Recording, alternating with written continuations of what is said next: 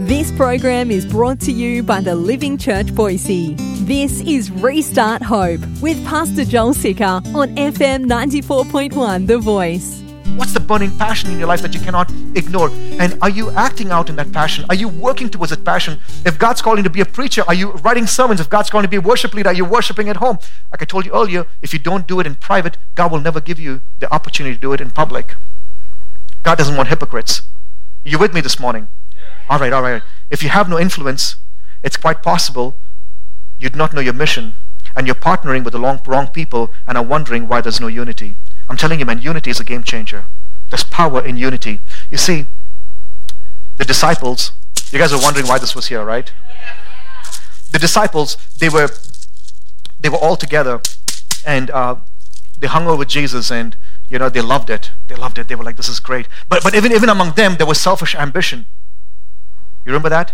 Hey, in fact, they didn't have the guts to go to Jesus, so they brought their mom, right?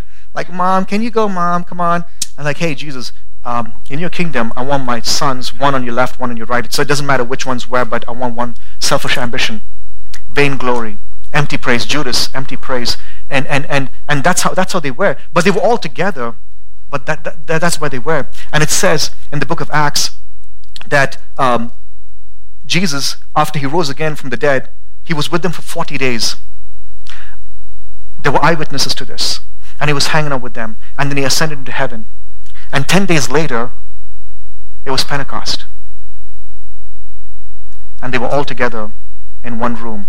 But you see, what Jesus had to do was he had to show them that if we are together with our own selfish ambition, with our own pride, you ready for this? This is what will happen to us as a church. Because one day, the building is going to go, one day, the leadership is going to go, and one day, your selfish ambition is going to go, and then, just like the disciples,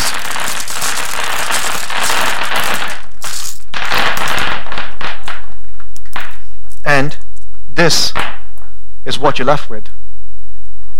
This is what you're left with. Empty religion, selfish ambition, selfishness, conceit, pride. This is what you're left with. And it's funny because Jesus says, it's good for you that I go away. Because this is how you are disciples. You're all together because of this kingdom, this power that you're seeing, and you're like, oh, miracles and food. And Jesus, when are you going to build your kingdom? When are you going to come together? This is all they wanted. They just wanted, let us just all be together. Oh, don't tell me you're leaving. In fact, it was so bad that Peter had to pull Jesus aside. He's like, hey, this message of you dying is not going to work, man. Come on. And Jesus had to tell him what? Get behind me, Satan. Because this is what you want, Peter. This is not the kind of unity I'm looking for. This is useless. This is stupid. This is what the world wants. And Jesus had to rip it open and say no.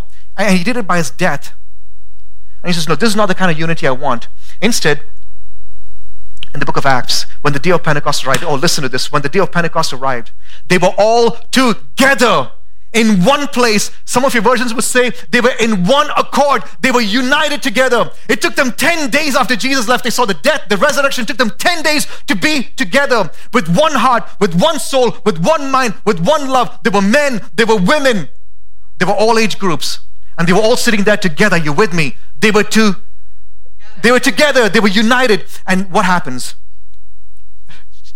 No? You forgot? Okay, let me read it. And suddenly there came from heaven a sound like a mighty rushing wind, and it filled the entire house where they were sitting, and divided tongues as a fire appeared to them and rested on each and every one of them. Isn't that beautiful? On every one of them. They were all together, and it fell on every one of them. And they were all filled with the Holy Spirit and began to speak in other tongues as the Spirit gave them utterance. I'm telling you, there's power in unity. When we come together, there's power in unity. When we come together with one accord, with one heart, Lord, we're eager for what you promised to be fulfilled in our life. You see, this is how that is. There's a bunch of paper clips.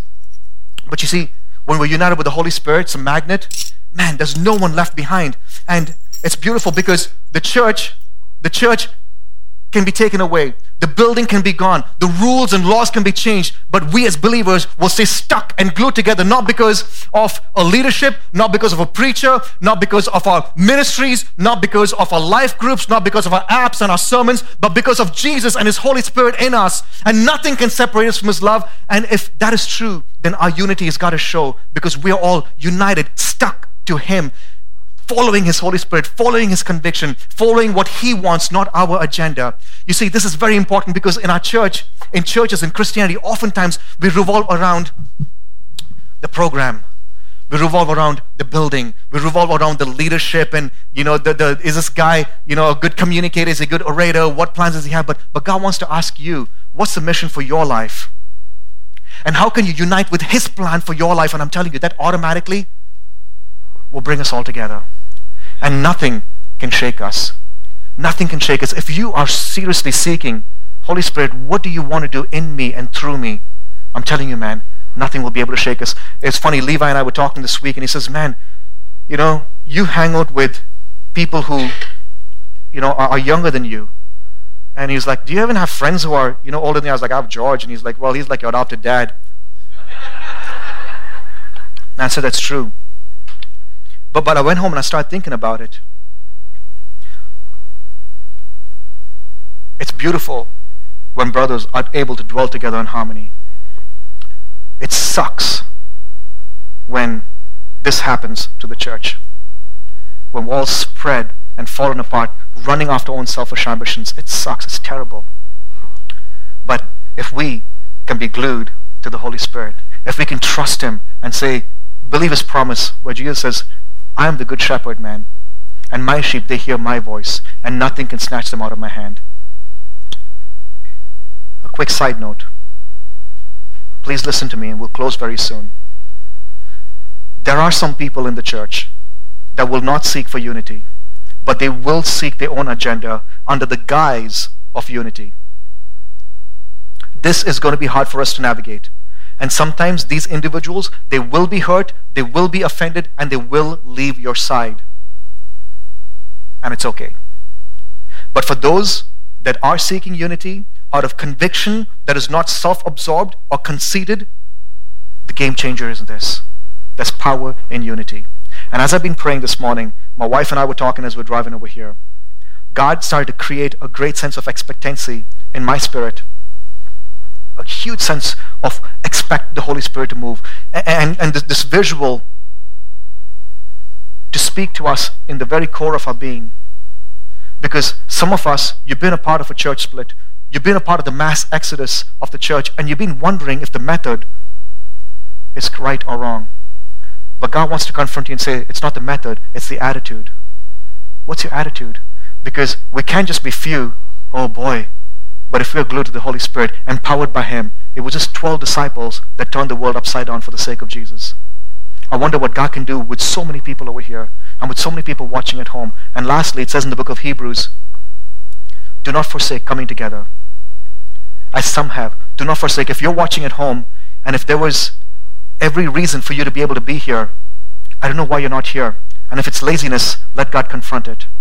Because we need to keep coming together. We have to come together to worship. We have to come together for our gifts to be used to stir one another up for good works.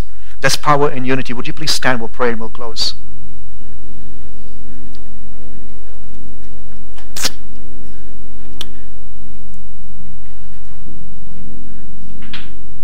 If you slip and fall on the marbles,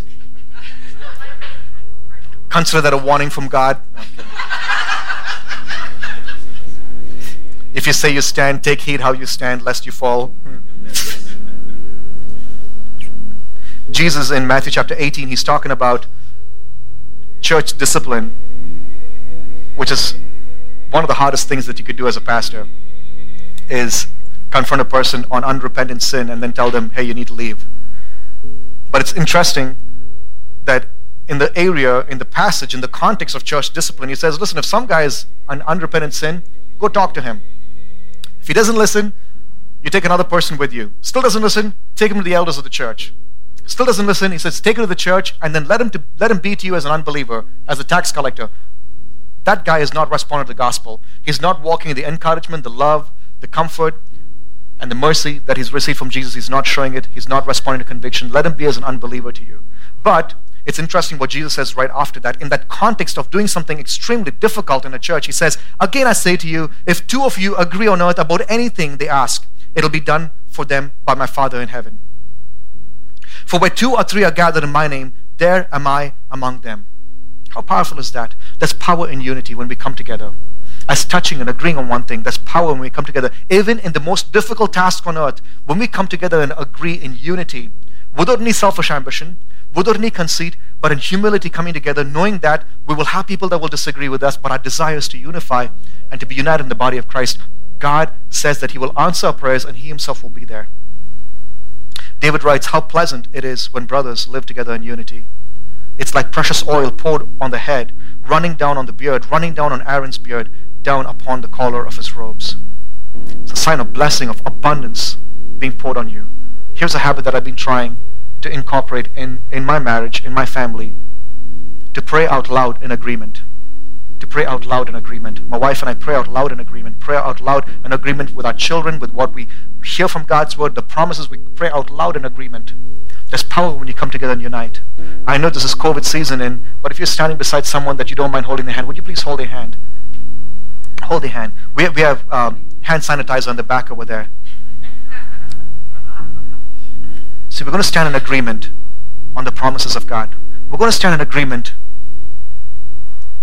We're going to stand in agreement, agreeing that He is our healer, agreeing that He is our Savior, agreeing that He is your protector, agreeing that He is your provider, agreeing that without Him we have no life, agreeing that with Him we have all things. We're going to agree that God wants to use you.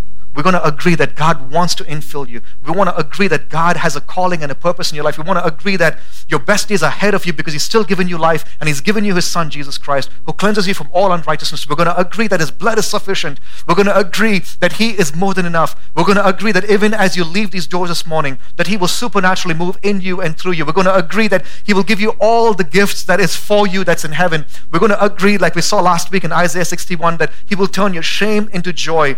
We're going to agree that instead of sorrow, He will give you a double portion of His blessing. We're going to agree that He will give you all the gifts of the Spirit that's yours in the name of Jesus. Oh, Father, we come in agreement, Lord. We come in agreement, Lord.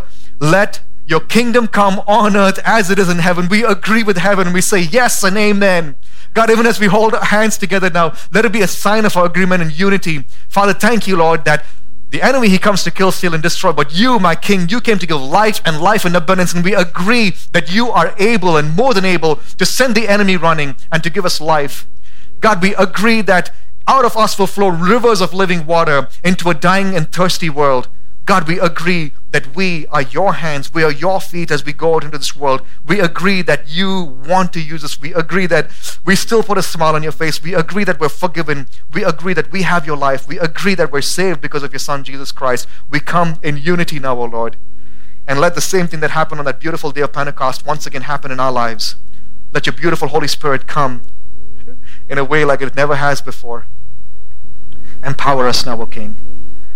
And Father, oh my God, give us a strength. Give us a strength to tear open the bags that have been holding us together. And let your supernatural power of the Holy Spirit now hold us in your hands. Hold us together with bonds that cannot be broken. And I pray for those of us that will have disagreements this week in our family, with leadership, with siblings, with children. God, let this disagreement come from a place with a desire to unite, with a strong conviction that we stand on, that elevates the gospel, that brings glory to you. And while we do that, give us courage, O Lord. Give us courage, please, Lord. We need your courage. We need courage to stand firm on the truth that you've revealed to us. Let's not be put away by the blind guides who scream so loud, but let's herald the good news that we've heard you speak in our spirits. God, I pray for those that do not know you, that haven't had this nearness of encouragement from you. Let it be theirs this morning as they surrender their life to you, Jesus. And if that's you over here, man, give your heart to Jesus this morning and watch him, just watch him turn your life around. You're a good God. You're a good God. And now may the grace of our Lord Jesus Christ, the beautiful love of the Father, and empowering, sweet, amazing, awesome Holy Spirit rest in you, abide in you, work in you, transform you, flow through you, now and always, in Jesus' name. And the church shouted a loud amen. Amen. Amen. Amen. Amen. God bless you guys. God bless you. Join us this Sunday at the Living Church Boise. Service and address can be found on our website www.thelivingchurchboise.com. Visit our website for service time and address.